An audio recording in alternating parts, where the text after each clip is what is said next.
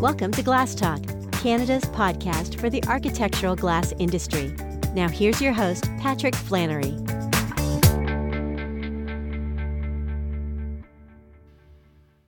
Hey folks, it's Pat Flannery coming at you again. And today I have with me Dawn Bloomer. Dawn is a business consultant. I'm going to let her describe what she is and what she does probably better than I am, but I think of her as a business consultant. And she has, I think, some really sort of excellent and some thoughts, like, while we're sitting out on the dock or while we're, having a beer on the beach, it's summertime. It's time to think the big thoughts and contemplate our lives and our existence as we're at our camps and cottages. And so Dawn's going to give us some food for thought about our businesses, maybe rather than working in our businesses, as we always say. And so welcome, Dawn. It's great to have you with us. Well, it's great to be here, Pat. And as we were talking about in the intro before we got on the call, I'm originally from Canada. And so cottage country, Muskoka, very near and dear to me. Yes. Grimsby, Ontario, ladies and gentlemen. I'm a small town girl. The big city of Grimsby, the greater metropolitan Grimsby. Greater metropolitan Grimsby. Yeah, it hasn't really grown a whole ton. There hasn't been too much. But now coming to us from California, Dawn. Yes, whereabouts are you? Yes. So I'm in Manhattan Beach, California. So speaking of the beach, lovely out here. So I may not be close to cottage country, but I am close to the beach. So I moved out here 20 something years ago because I had a job where I worked outdoors all the time and I wanted to be where the weather was good, frankly. Yeah. Working outdoors in Grimsby is Ontario, great. But outdoor work in Grimsby is great 2 months of the year, and then 2 months out of the year, yeah, exactly. And then you got the rest. So I've had a bunch of different, as we were chatting about earlier, a bunch of different jobs in my life, but my original career, if you will, was as a veterinarian for racehorses. So for more than 20 years, I was a veterinarian for racehorses, and that's pretty much what brought me to California. That is awesome. Yeah. I mean, the weather's great here year round for racing. And so it was a great gig. And for a long time, I mean, I think when I was 6, I decided I wanted to be a horse doctor. And so ultimately I did. I went to Guelph, as one does. Yes, of course. Ontario Veterinary College. Yeah. Did the thing. And then ended up out here. And I think the interesting thing about becoming a business owner, as a professional who is in a highly trained field, is that, you go into it thinking, well, how hard can it be? So when I bought into our practice, the group practice that I worked at about 5 years into my time there, I was just having my first child.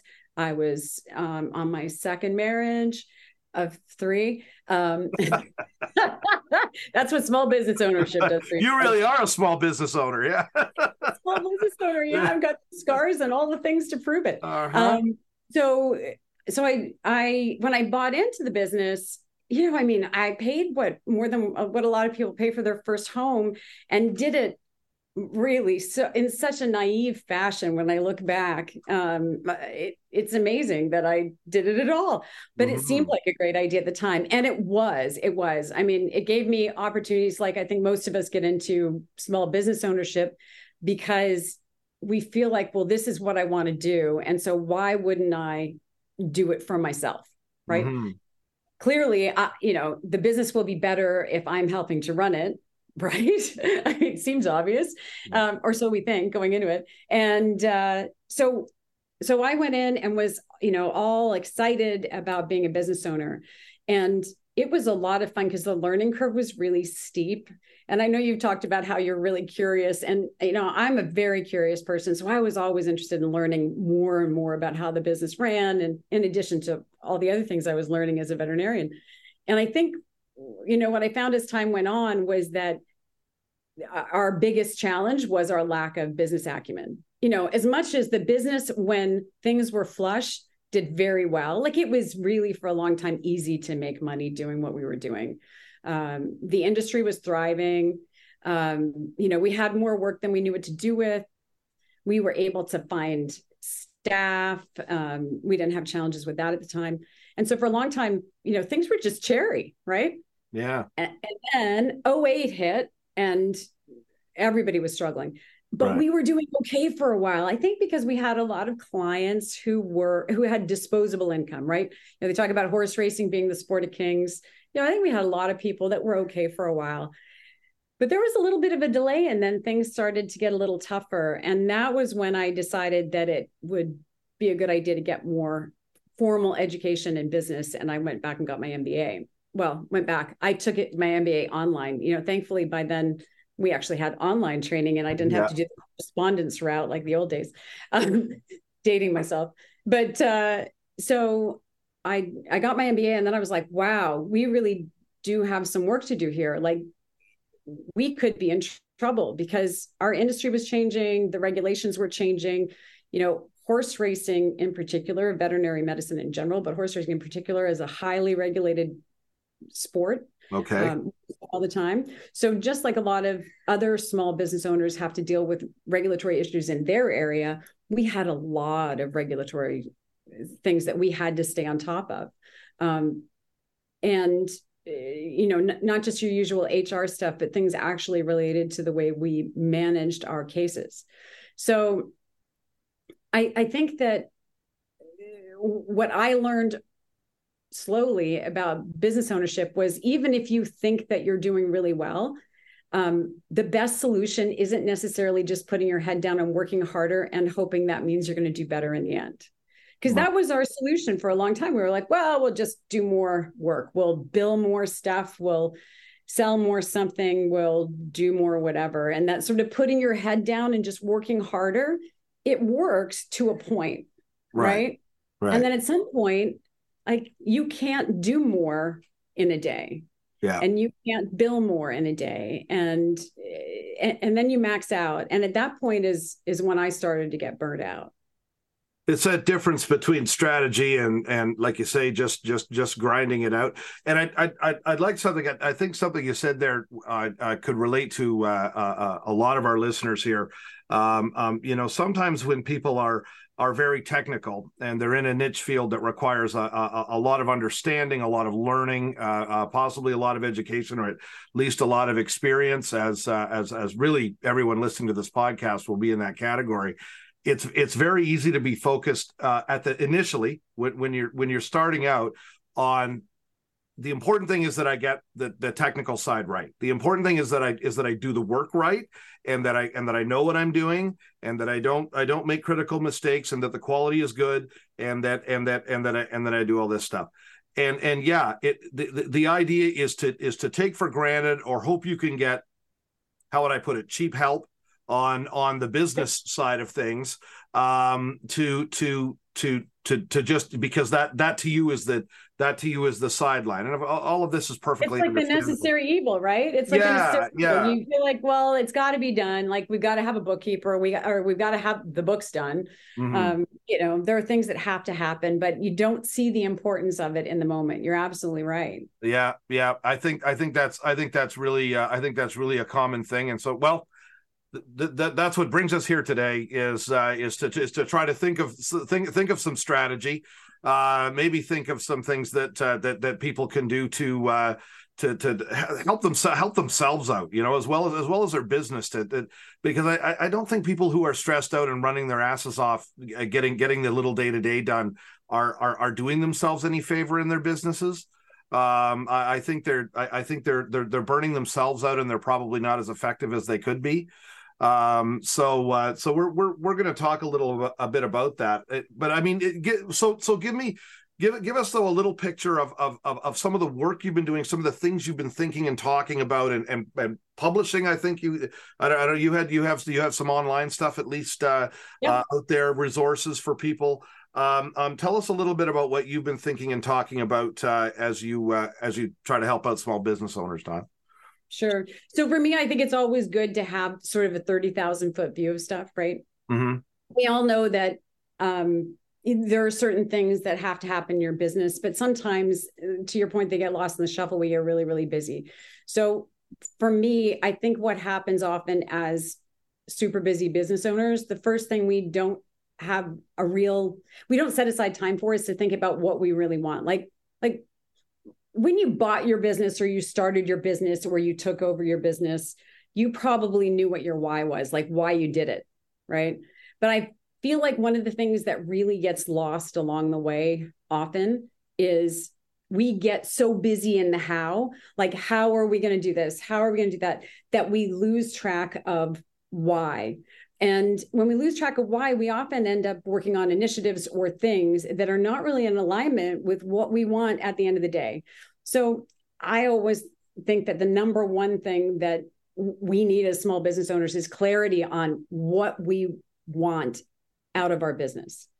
We spend a lot of time making sure, what do our employees want? But really at the end of the day, what do we want the business to do for us? And if we start with that and we look at, what do we want 3 years from now, 5 years from now, 10 years from now? And then we can reverse engineer the things we do between now and then to get there. The challenge is that most of us don't even have time to think about that.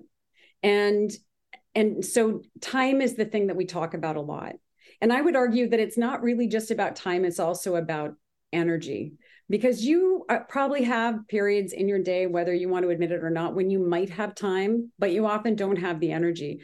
So oftentimes one of the most, useful places for people to start is looking at, what things are they doing when, and could they change that? So I talk a lot about one of the first things I encourage business owners to do when I work with them is to set aside an hour a week for thinking time. And it sounds really kind of like simple and simplistic, but you'd be amazed. I remember when I was practicing and one of my mentors said, "Hey, Dawn, okay, every Thursday at 4:00, you're going to block off an hour on your calendar and you're going to think." I said, like, "You're crazy." First of all, I don't have an hour. And what I'm going to, like, if I set aside an hour, like there are 12,000 other things I should be getting done.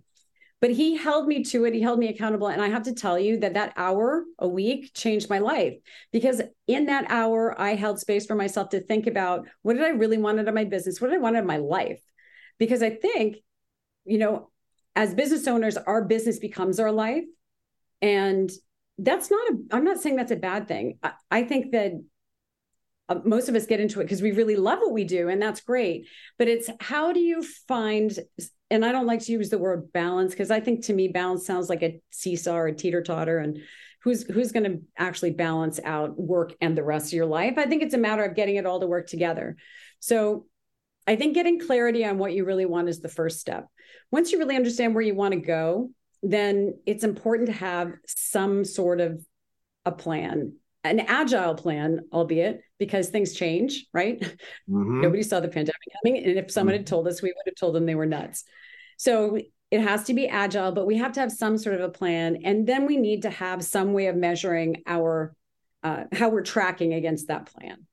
So once we've got all that in place, then we need to make sure that we have, systems and processes, the really unsexy stuff in place that helps us execute on that plan.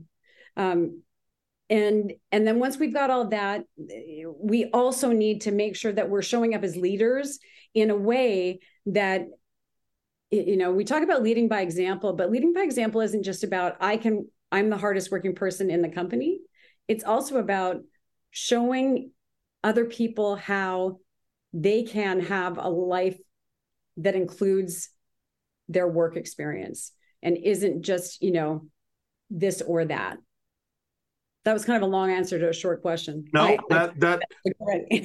yeah, that's absolutely, that's absolutely what I'm looking for. And those are the themes that, those are the themes that I think you just get overlooking a lot of this stuff. I love the hour a day, I don't know, it was a week, an hour a week. It was an hour a week, because at first that sounds like a lot, like ultimately it'll be more. But when you start, you have to start somewhere. So it's good to start small and then pick someone to be your accountability partner, whether it's a spouse or a manager or, someone in your organization, or preferably someone outside of your organization who actually holds you accountable for it.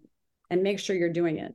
Oh, Yeah, I get. Well, that's probably a good idea. So, Like so find an accountability buddy, because the thing is, it's so easy to make excuses, but if you have someone who's holding you accountable. So I used to have a call with my mentor at 5 o'clock on Thursdays after I'd had my hour of thinking time. So I right, knew I had to do it, because otherwise I'm going to have to tell him I didn't. And I was not having right. any problem with that. Like, I'm an overachiever. I don't fail at stuff like that.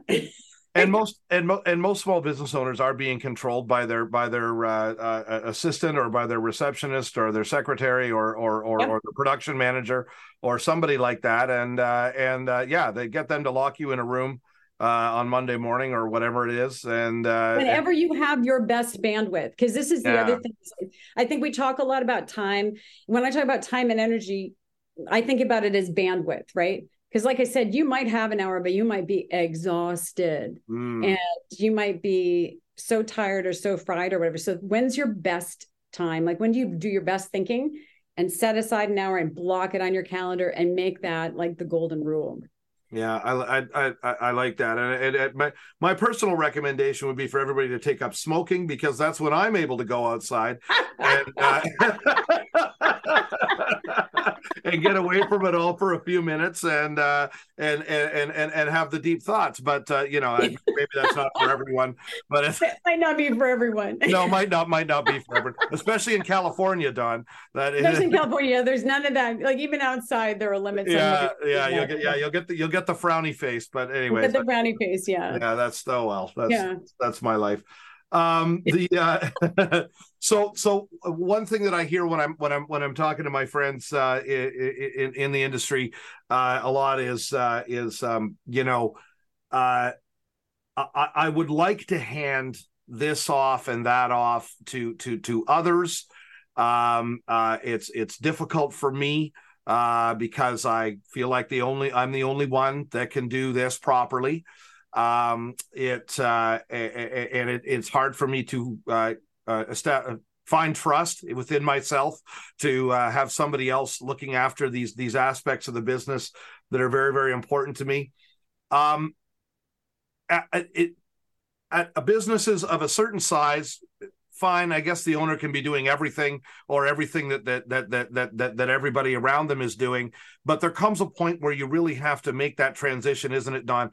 And where do you see that in the life? I guess the sort of the life cycle of a business. Where do you see that point where the owner has to start stepping away and finding a way to hand off more of what he does down the chain? So that's kind of the catch-22, right? Because I would argue that the sooner you learn to delegate stuff to someone, one, it's a muscle. The more you use it, the better you'll get at it. And two, if you want to grow past that sort of critical mass of one, you are going to need to delegate, because you need to have time to think about the big picture and to look at all the possibilities and do some strategic thinking, which you can't do if you are the one doing all of the things. Right. So that would be my first comment on that. Now, that sounds easy, but the reality is, as small business owners, we are control freaks for a reason. I mean, it's one of the reasons why we got to be where we are and how we got to be successful. So I'm not saying that it doesn't have a role. It does. It's part of what got you to where you are. But it does definitely stifle your ability to grow. It stifles your ability to lead well, because there is a lot of value to others, not just to you, to delegating well. So delegating well for the leader means that obviously it frees up some time for them to do other things. First of all, like, for example, I love spreadsheets. Okay. Like, I love looking at financial statements and stuff, and I love doing all that stuff. However, I know this is getting weird. This is getting weird, folks. Okay. We're going deep now. So I say that, but that said, as much as I like it, it tires me out. I am by nature a high level thinker. So I am a 30,000 foot view person. I'm a strategist. That's where I am my most useful to others. And it's where I'm the happiest. I find spreadsheets and all this stuff really interesting. I know there's a lot of value in them, but honestly, I don't want to go in and plug in all the numbers. for many years in our practice, I not only plugged in the numbers, I would analyze everything, and then I would try and present it in addition to doing all the other things. So I've done all of this wrong. Okay. Like I'm the poster child for what not to do when running a small business, which is one of the reasons that I am able now to bring so much value to other people, because I've done it. No judgment, right? But I will tell you that once you recognize what your strengths are and you focus on working in the areas that you're strongest in, instead of just trying to, muck through the things you're not as good at, it's amazing how much leverage you get from using your strengths instead of trying to just constantly force yourself through doing things that you're not as great at, or even if you're good at them, you don't enjoy them. So I talk about thinking about first of all, what do you value? What brings you energy? And what are you really good at?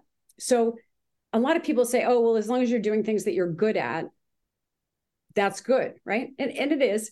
But if you do things that you're good at and they bring you joy or they bring you energy, you're going to be even more productive. So for me, one of the most valuable things I did was finally giving up control of the books to a really, really good bookkeeper. It doesn't mean I didn't look at them. It doesn't mean that, she didn't do things differently than I would have done them. But I learned how to show her what I needed from her so that I could feel good about letting go of it to a point. Now, when I talk about delegating, I'm not talking about abdicating. You still have to be responsible for the thing. But when you have someone in your organization and you're willing to and able to teach them how to do it, or even better, show them what results you need and let them figure out how to give it to you. Right. Not only does that free up your time, but more importantly, it gives them a role that feels purposeful to them. They feel like you need them and they're doing something important. And I think sometimes we miss the point on some of this stuff. Would you like it all to be done exactly the way you do it? Sure. But does it really matter at the end of the day? I think one of the things that I've really learned to embrace is done is better than perfect. Because at the end of the day, we can talk about strategy and all the things, but at the end of the day, stuff has to get done, right? You have to execute. And in order to execute, you have to have your team on board. They need to be helping support the process.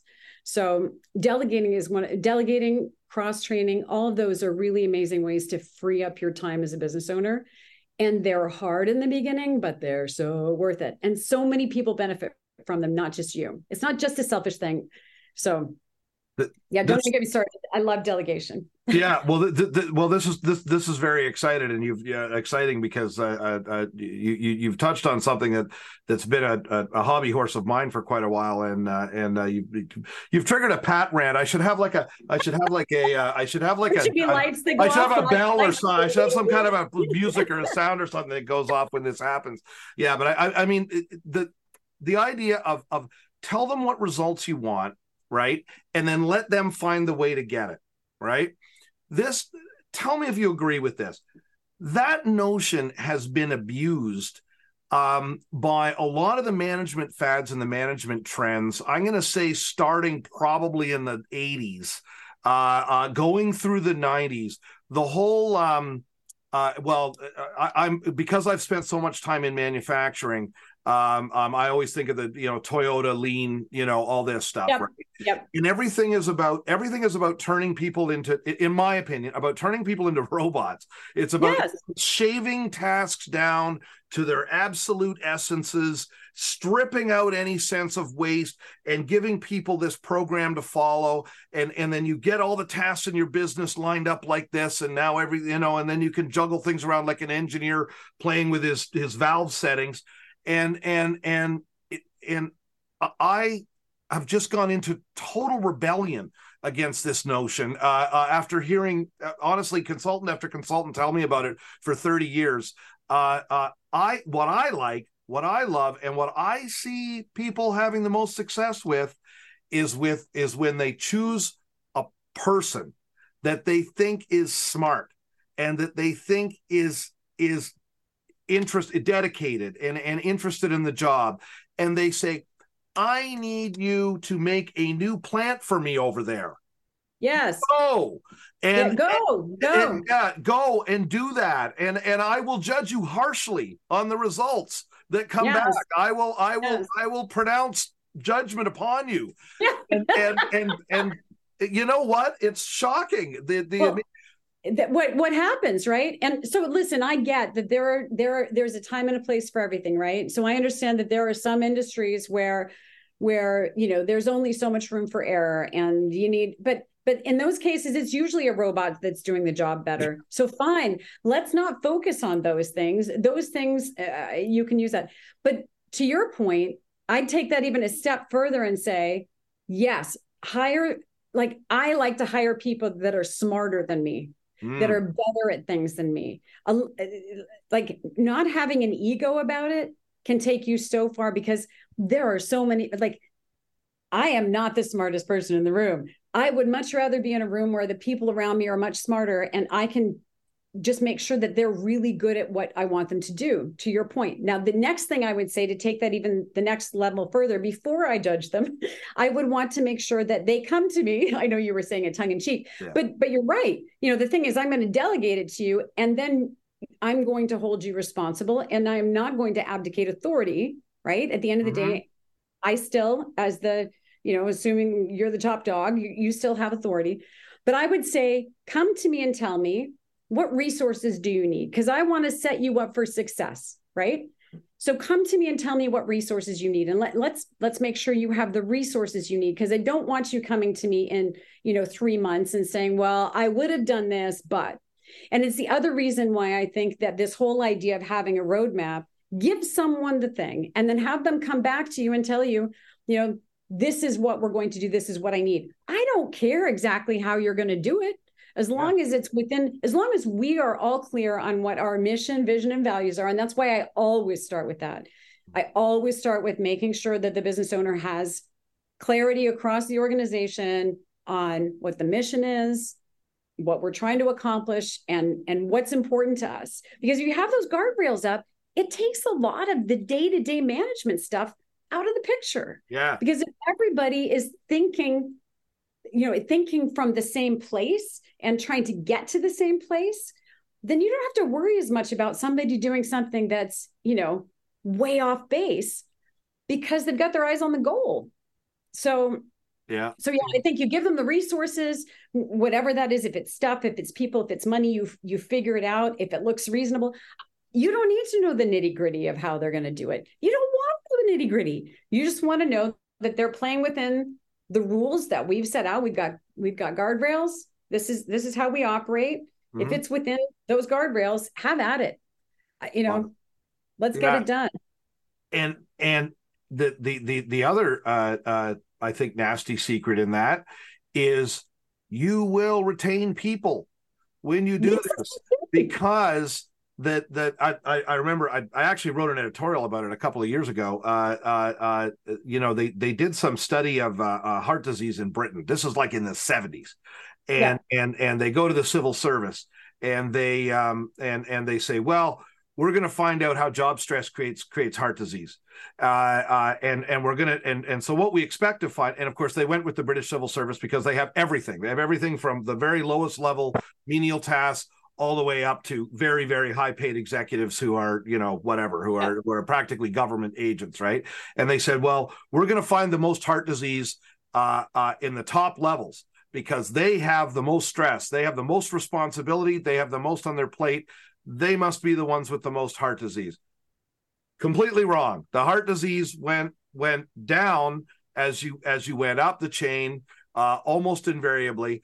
And then anyways, this is taking too long, but anyways, what they found out was, it's not the amount of work you have, it's not how hard you work, it's not how many hours you put in, it's whether you have control over your job. It's whether you have control over what you do all day long as you go along. And if you give people control, they are not stressed and they are not unhappy. They may be working their asses off, but they are not. But they're not unhappy. And I think that you brought up a great point. And I don't know if you're familiar with Dan Pig, but he's done some great work on motivation. And he talks about the 3 keys to keeping people motivated are autonomy, mastery, and purpose.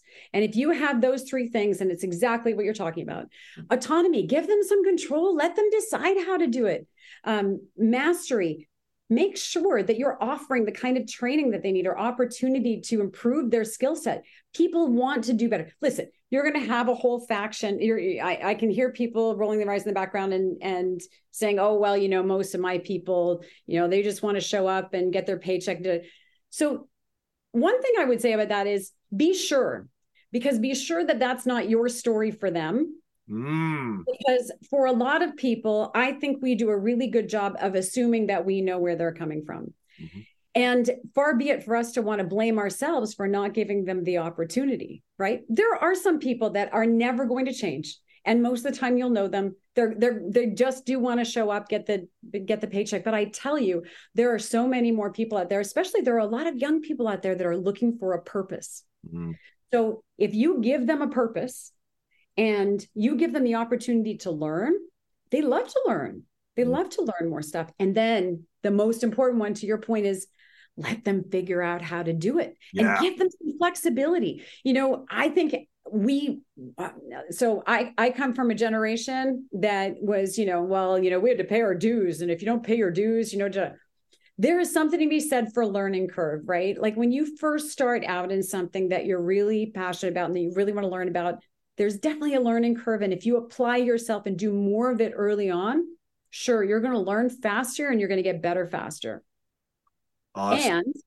And at some point, you've got the how figured out, right? Like you can do the thing. You're very proficient at it. You're really good at it. So give someone else a chance to learn how to do it. Give someone else a chance to go through that learning curve. And then stop making it all about who can do it the longest, the hardest, the fastest, the whatever.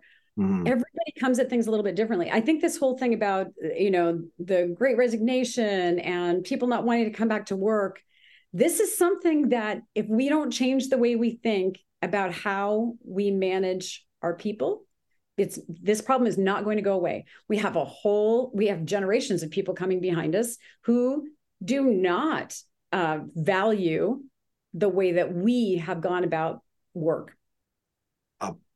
Wow. I mean, that's you blew my mind because my images of my 18-year-old and 22-year-old daughter just came flooding into my head. And I'll tell you, the attitude towards work and not that they're hard. They're hard workers. They've worked since they're 15. Both of them. They're great. But I'll tell you, this notion that you would put yourself at the service of the company and take your lumps for a period of time before you feel like you have enough experience or authority or something built up to start dictating a term or two in your employment conditions. No. We're starting now with that. Yes. Well, I mean, and it's been coming for a while, and I know we've fought it for a while. You can fight it all you want. The reality is that we have to, as employers and leaders, we have to change. I mean, you don't have to. You can keep doing the same thing the same way, but you are going to continue to struggle with attracting and retaining talent because other people are going to change. Other people are going to adapt. And so this whole thing about, we chatted about it a little bit before we started about this idea of working from home. And it's a big bone of contention. And yet, why? I mean, there are a lot of economies that you can get from having people work from home. And if you let them, if that works for them, now there are some people it doesn't work for, but if that works for them, there are ways that you can figure out, and obviously not all jobs can be done from home. Yeah. Like you can't do a lot of service businesses if you are actually in the place where the service is happening. But there are people that work in the background that, do you care? Like, do you really care how they get it done? If they get it done really, really well, and it's cost effective for you, does it matter if they do it in their pajamas? Like, I don't know. It doesn't matter to me. I hire a lot of contract workers for various things now, and I don't want to know when they're doing it or how they're doing it. I just want it done. And if they can do it faster and better, I'll even pay them more. Yeah. Yeah, I know, crazy, absolutely. right? Yeah. So, and I think this is another thing where we've gotten very caught up in this whole idea of paying people by the hour, like you've got a value on the hour. I get it, easy to track, easy to create metrics around, but there are some instances where it's not the best way to motivate people.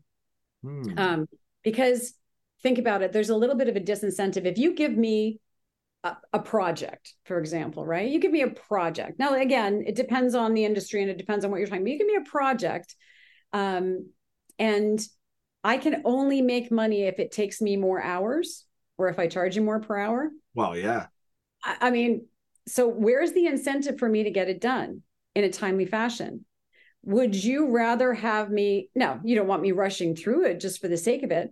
But if you hire the right person to do the right thing, I just think there are different ways of looking at things that we traditionally have not looked at that we have to start considering. I gotta go to my manufacturing guys and ask about that a little bit because there's so much in especially in a manufacturing setting where it could be project, it can be attached to project, and I know a lot of bonuses and a lot of extras are, but people always still seem to get an hourly pay. But I'm kind of like yeah, what if it was a case of, look, I'm gonna need 10,000 skid steers this year. I'll pay you guys. I'll pay you. $50,000 if you can get me to 10,000 skid steers. I like. Why not? Right? I mean, right. I mean, why not? And I think why not is because we don't quite know how to. There are, I'm sure, other good reasons. And manufacturing is not my forte. Although I was. Yeah, we'd have to. I was a welder and an auto parts manufacturer for a while, so I get how the lines work. But I will tell you, like, if you're sitting there doing an hourly thing, you can do it slower or you can do it faster and still have quality. Like there are things that can move more efficiently, even at the line level, and not just with robots and stuff. And I'm not saying we want people zipping through their jobs either, but I just think that bigger picture, there are certainly areas of one's business where we could be looking at how we compensate differently, looking at how we, leverage our resources a little bit differently.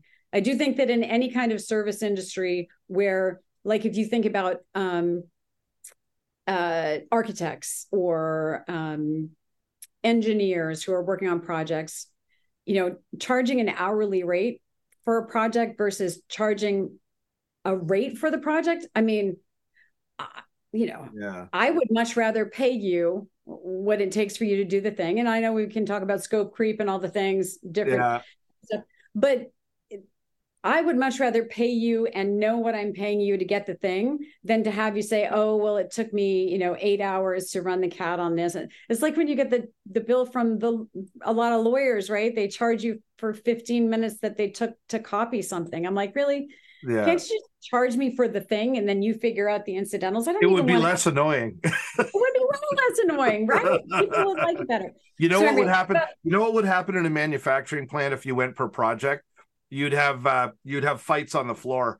You would because it would be, I'm not getting paid because you're dogging it over there on the weld line. You would down here on the paint line, and you're going too slow. Yeah, you would. I was thinking about that. Yeah, because some of them just take longer. Yeah, it would be a problem. Yeah, all right, okay. Forget that idea.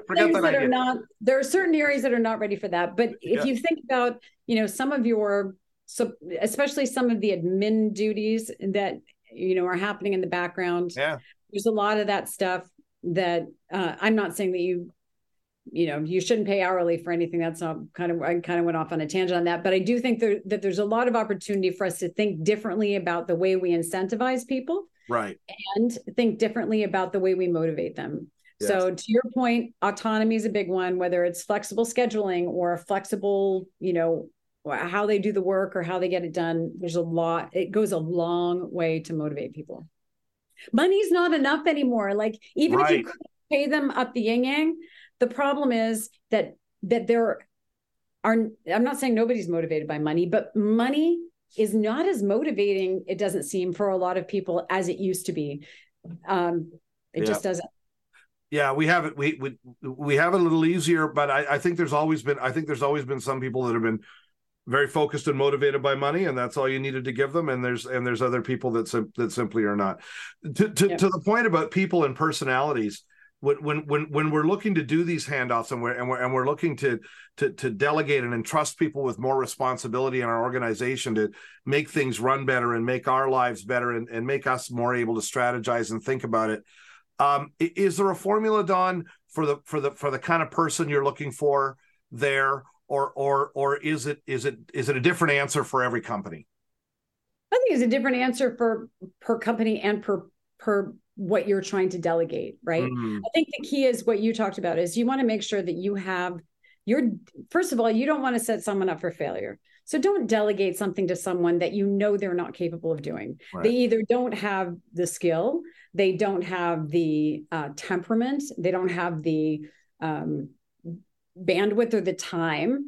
So you have to make sure that you delegate as you would want to be delegated to, right? So I think the key is, you mentioned it, find someone who's really good at the thing. And sometimes it's a matter of, running some simple assessments, like what are their strengths? Because people are not always the best judge of what they're good at or what their strengths are. Most people have somewhat of an awareness around it, but there are some really simple, like Gallup Strengths Finder. I'm not a big personality test person because I think that people often rely on personality tests as an excuse for why they don't do something well. But I am a strong believer in the idea that if you know your strengths and you can play to them, you are going to be more productive. And that goes all the way down the line. So sometimes it's a matter of assessing what someone's really good at. Maybe and then again, making sure that you give them, the structure is identifying the right person, giving them the right resources, giving them the right training, and then being very clear on the results you want, if it's time bound, when you need it by, and how they're going to know that they got the right result. Because really what you want is to communicate very, very clearly so that they can achieve what you want them to. What I see too often is it's like, oh, well, I want you to take over this. Mm-hmm. Okay. And oftentimes they're just really excited. They're like, oh, like a little puppy dog, like, oh, yeah, I get to go take over this. But if that's what you tell them, your idea for what it is you want the outcome to be is still stuck in your head, and they have no idea what it is. Right. Their idea for what they think you want could be completely different. So I think that there's so much opportunity there to really get clear. Communication matters. And that's really, it's easy to say, harder to do, but it's really important. And if you just go in with that in mind, that structure of the right person with the right resources and a very clear defined outcome, then there's not as much training involved at that point. Yeah, for sure. The other thing that I think is really, really helpful, I talk a lot about the fall down factor. We haven't talked about it yet, but one of the biggest challenges that small business owners face is that they are the center of the business, right? Mm-hmm. Right. Like everything revolves around them. Mm-hmm. And even if they're not doing all the things, like they are the thing. Like if they took a month off for whatever reason, because they had no choice, they had to look after a loved one, they got sick, they fell down. That's why I call it the fall down factor. Like they fall down and they're out for a month, like legitimately their business might fail. Right. Okay. So there are two things. There's two pieces to that, right? There's the one where we think it'll fail without us because we want to be that important, right? Like, mm-hmm. Let's face it, we're used to being the most important person in the room, or the most responsible at the very least. And there's something about that feels reassuring, right? Well, they need me. But at the end of the day, if you have a really well-run business, even if you fell down or went away for a month on vacation or just decided to step away for a month to let other people do the thing, everything would thrive. And when you're in the thick of it, that sounds like an impossibility, but it's possible. It takes some effort and it takes some doing, but not only is it possible, but it's worthwhile, because your business isn't worth anything if you are the business. Right. Right. You can't take a month off and you are forced to take a month off for something. Imagine how much stress that puts not just on you, but on everyone in your organization, everyone in your family. all of the things. So the kind of things that you can do to prevent that from being an issue, also by happenstance, make your business more valuable if you decide at some point that you want to leave it for good, or if you want to sell pieces of it to someone, or, whatever. So the beauty of decentralizing yourself from your business is that your business is no longer constrained by you. Mm-hmm. And you have a more diversified role where you can drive culture. You can focus on developing systems and processes. If you want to expand, you have the bandwidth to look at, what it might look like to acquire other businesses and bolt them onto what you're doing. Or there are so many things that you could do, or you could take a vacation. Crazy. So I think that that's one of the biggest challenges we have. And once you decentralize yourself, you also free up time and bandwidth to do more thinking about what you might want to do. And God, you might see your family. You might not miss out on the soccer games or the, hockey games or whatever it is that you want to do with your family, or the family vacations or the holidays. Yeah. But even more importantly to what we were talking about before, it also gives opportunity to others. Yeah. It really does. And so this whole idea of talent retention, which is a problem across the board. I mean, I think one of the biggest problems that most businesses are facing right now is this idea of attracting and retaining talent. And, a big part of that is the culture.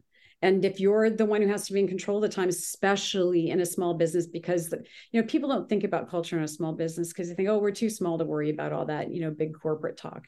I tell you, in a small business, toxic leadership is even more toxic than in a big business, because there's no buffer. There's no buffer. Yeah. There's no buffer. Everywhere I've ever worked, you can see the personality of the people at the very top of the business filtering its way down through the business. And this could be very large corporations. Large corporations with changes at the executive level. After a few months, you'll start to smell the change around the office wherever you are.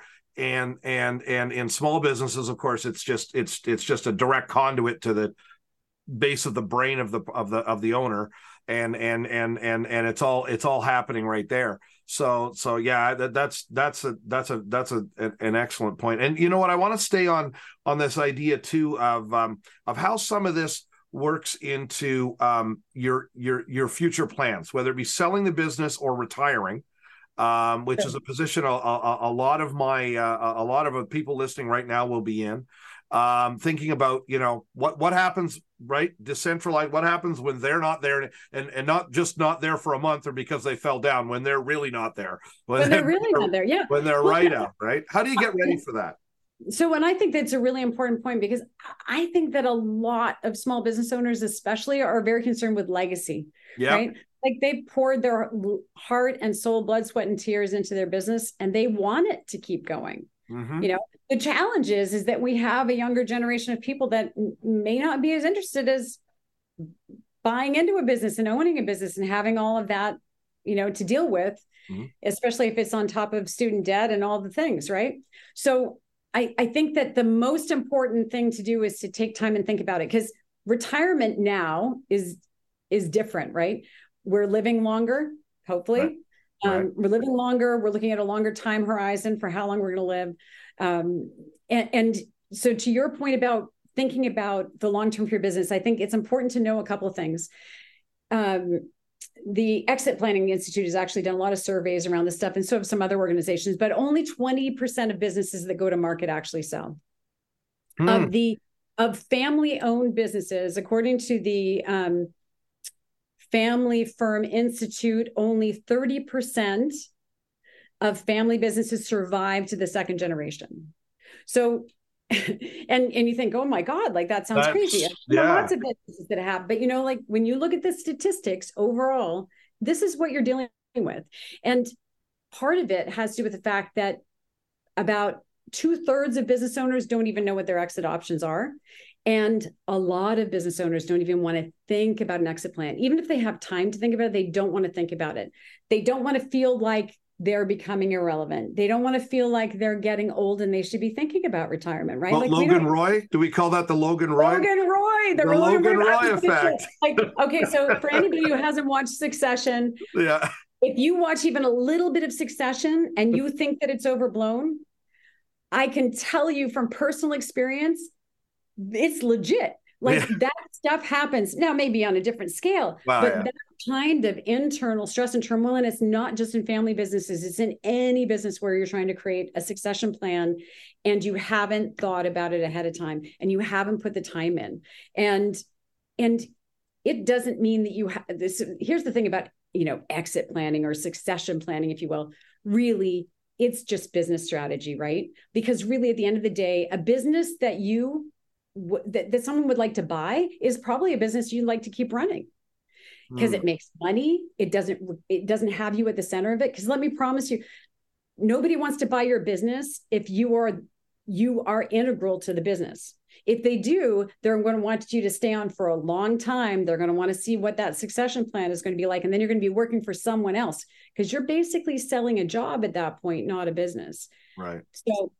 So this whole idea of decentralizing, whether you are planning to exit now or 10 years from now or 15 years from now is the time to start planning because it benefits your organization and it benefits you.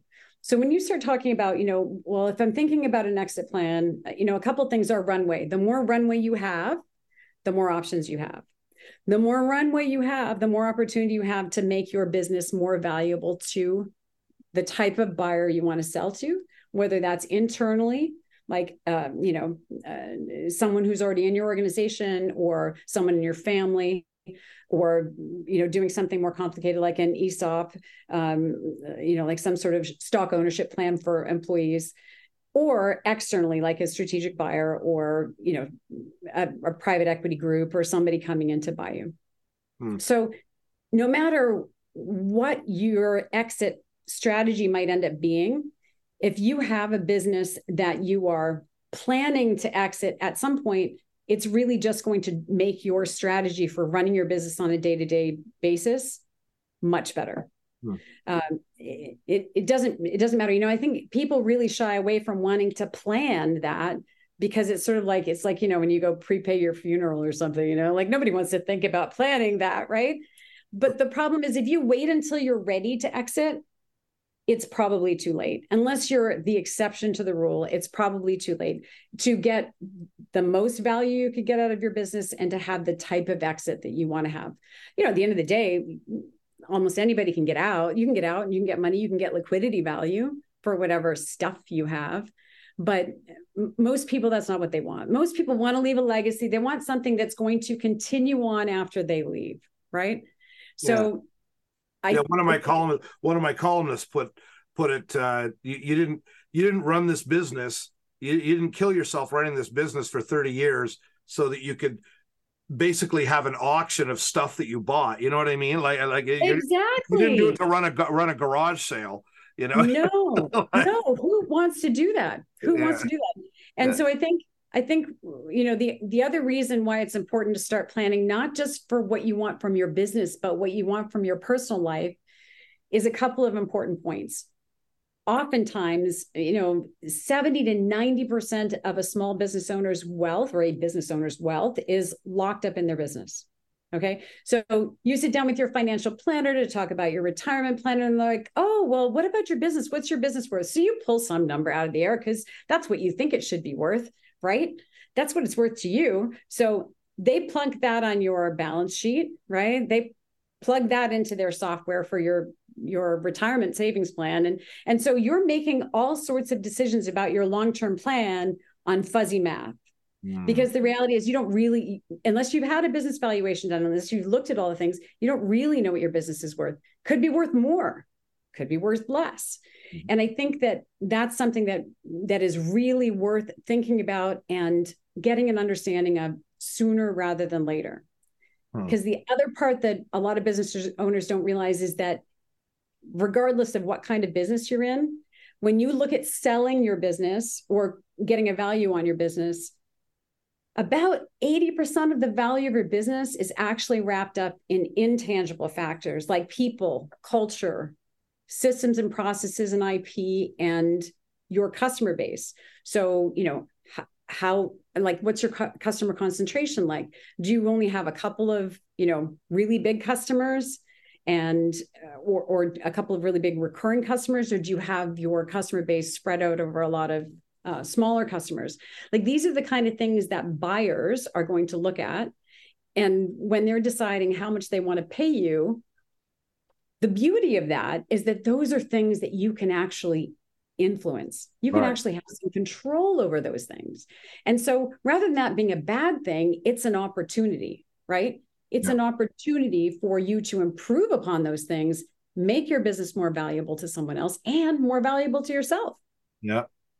What are your thoughts on venture capital, Don? I've seen companies have two experiences. One experience is they get a big investor, venture capital outside the industry, not particularly having any contact with what they do technically outside of their due diligence. They get a big whack of money.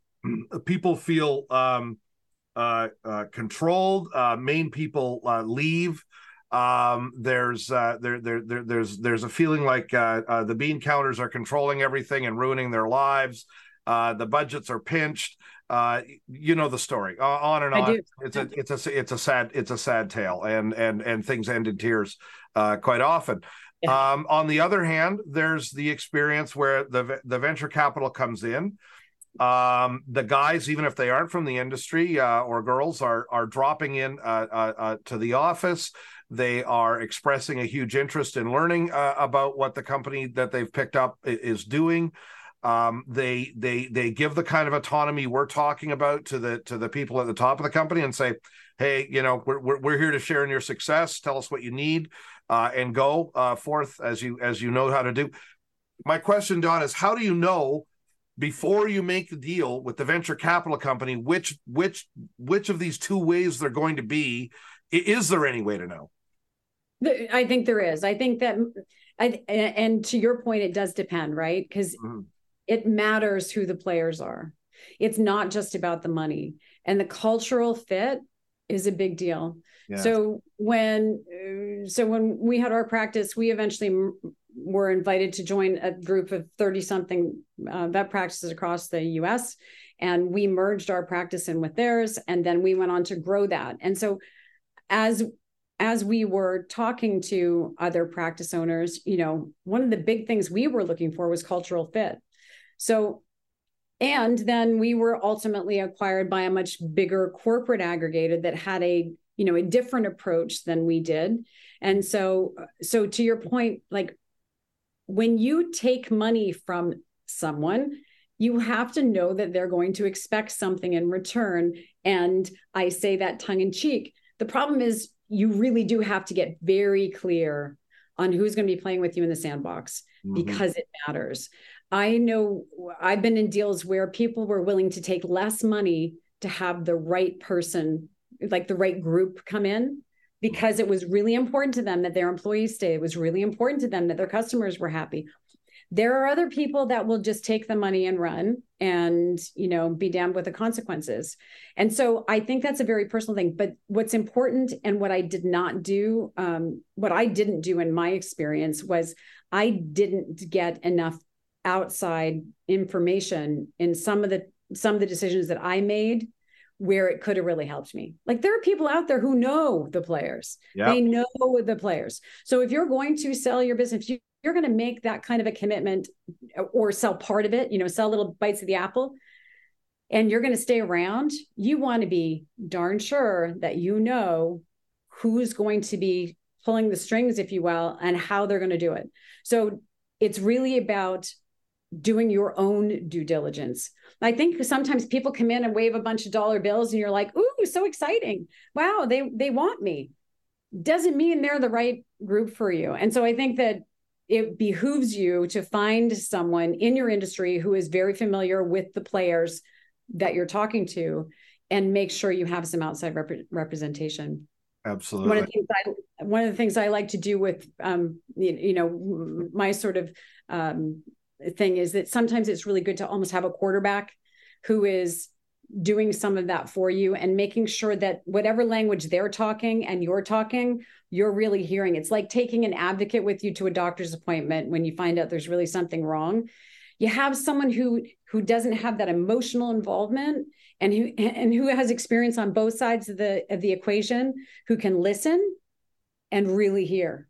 Because sometimes what you think they're saying, what you're hearing is what you want to hear, right? And you're like, oh yeah, but they said this. And like, yeah, but they also said this. Did you hear that part? Yeah. And I think that's a big part of it. So it really is about being your own advocate, doing your due diligence, hire professionals who know what they're doing in that space. Like spend the money. The one thing I'll tell you is that your business is a huge chunk of your net worth, most likely. It's worth investing in having people help you figure out what the right path is. And I'm not saying me, I mean, it sounds kind of trite coming from me, but for me, like, I bring in, if I'm working with a business, I bring in specialists, I bring in lawyers who specialize in whatever it is we're trying to accomplish, financial planners who specialize in that piece of it, because the personal plan and the personal financial plan are at least as important as the outcome for the business, because there are some statistics that show that 75% of business owners profoundly regret their decision a year after selling their business because they didn't make it a life after plan. They're like, now what? Who am I? What's my identity? They go out to dinner with their friends and they're like, well, what do you do? Or with new people? And they're like, well, what do you do? Well, I play golf. Not that there's anything wrong with that. Like, and some people are super happy with that. And that's how you planned it. Then terrific. You do you. But most business owners are not wired that way. So they need to know what the next chapter is. And that's part of what I think is a very important part of making an exit plan, is really knowing what you need financially, what you need personally, and what you want personally, and then how your business can fill that gap for you. It's a level of Zen that very few people that have started and run small businesses can get to. You really need to. You really need to be able to be comfortable and not be dad showing up at the office 20 years after he retired. Exactly. I'm doing my quote fingers. Hey, listen, you could go. I mean, sometimes what it is, something else. Yeah. Doing something else. Yeah. Sometimes it's like, I always wanted to this and something different. And it gives, especially in a family run business, gives if your kids, God, be grateful if they're really interested in taking the business on. Woohoo! Because then you've got an internal buyer, which may not give you as much money, but man, it's a much better chance that it's actually going to get sold. So find something else that you're really excited about doing. Let them have a turn and go do your thing. Because it does drive your kids crazy that they're coming in, no matter what a happy face they're putting on, Dad. It drives them crazy. It's driving them insane. They not need you coming saying, "Well, when I did it, well, I used to," or "Well, I wouldn't have." That's good, honey, but I wouldn't have done it that way. And nobody needs to hear that. I shouldn't say that. I've seen businesses where dad is fine and quite welcome. Or mom. Or mom. Oh, yes, you're right. Or we mom. Have trouble letting go too. Well, mom is, it's funny. Moms are better at it. We are. Moms come back in and are somehow able to be helpful without, I don't know, having stepping on toes the same way. Yeah. There's a moms are better at that. One thing. If I could give you one little nugget, one thing that I did, like a little exercise I did a long time ago that I thought was really valuable. It's super simple. I said I like spreadsheets, but anyway, take a spreadsheet and put the years across the top. So we're in 2023, 2024, 2025. Each column along the top is a year. And then along the side, put your family members and their ages. Okay. And then their ages change across the thing. And then you start looking at milestones and you start plugging in the milestones along the bottom. Well, what's going to happen? Oh, so like when my kids got their driver's license, right? It does a number of things. For one, it really makes you look at, like, if your spouse is the same age as you, maybe they're not. Maybe they're older or they're younger than you. When you start looking at, what time you have remaining, like how much quality time remaining you have, it really gives you an opportunity to think big picture about. I also have another tab where I keep track of, some people will call it bucket list, but like things I want to do, right? Mm-hmm. So that I can then prioritize them and plug them in, because the years fly by. They just zip by. Right. And so if you look at it, and I go back to it all the time, I have it sitting on the desktop on my computer, on my laptop, and it sits there. And every once in a while I pull it up and I go, okay. So now my kids are, 16 and 18, one's going off to college. And I'm like, okay, wait a minute, how did this happen? But I know, because I've already looked at the milestones. I knew when they were going to start driving, and I had to think about, how many cars do we have? And, all the things. Like, there's so many ways that you can leverage it, but just doing that and thinking about it really gives you an interesting perspective on where you are in life and, how your business fits into that. I'm going to confess to you, Dawn, that sounds utterly terrifying. But but you know what? Do it anyways. It sounds terrifying, but it's kind of like anything that you don't really want to do. It sounds awful until you do it, and you're like, oh, I'm glad I did that. Then you go, that was actually not a bad idea. It was actually kind of cool. Yeah. Yeah, I get it. Give it a go. Give it a go. Dawn Bloomer, I'm conscious of your time. And I'm conscious of our listeners' time. We've had a great long conversation here. You know what we've managed to do, Dawn? We've managed to go through this entire thing without saying even, I believe, what your organization is called, or well, that's kind of a side show. I mean, I don't know, in case anyone's interested. You can find me at www.productivepressure.com. Productive Pressure is the name of my business. It comes from being a veterinarian for racehorses and realizing that, you need a certain amount of pressure to make them go fast, not too much so they don't get hurt. So Productive Pressure. So I believe in pressure. Pressure's good. Pressure's not bad. So if anybody has questions for Dawn, would like her help with any of the things that we've talked about today, totally encourage you. Productivepressure.com. Go and reach out. And Dawn, I just want to thank you very much for such a great conversation and all your insights. And I feel like we've only scratched the surface, so might have to do it again sometime. Awesome, would love to. Had a great time. Thank you so much. Thanks, Dawn.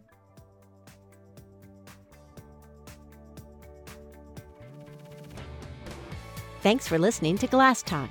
You can find this episode at glasscanadamag.com or on the major podcasting services. Glass Talk is a presentation of Glass Canada Magazine and Annex Business Media.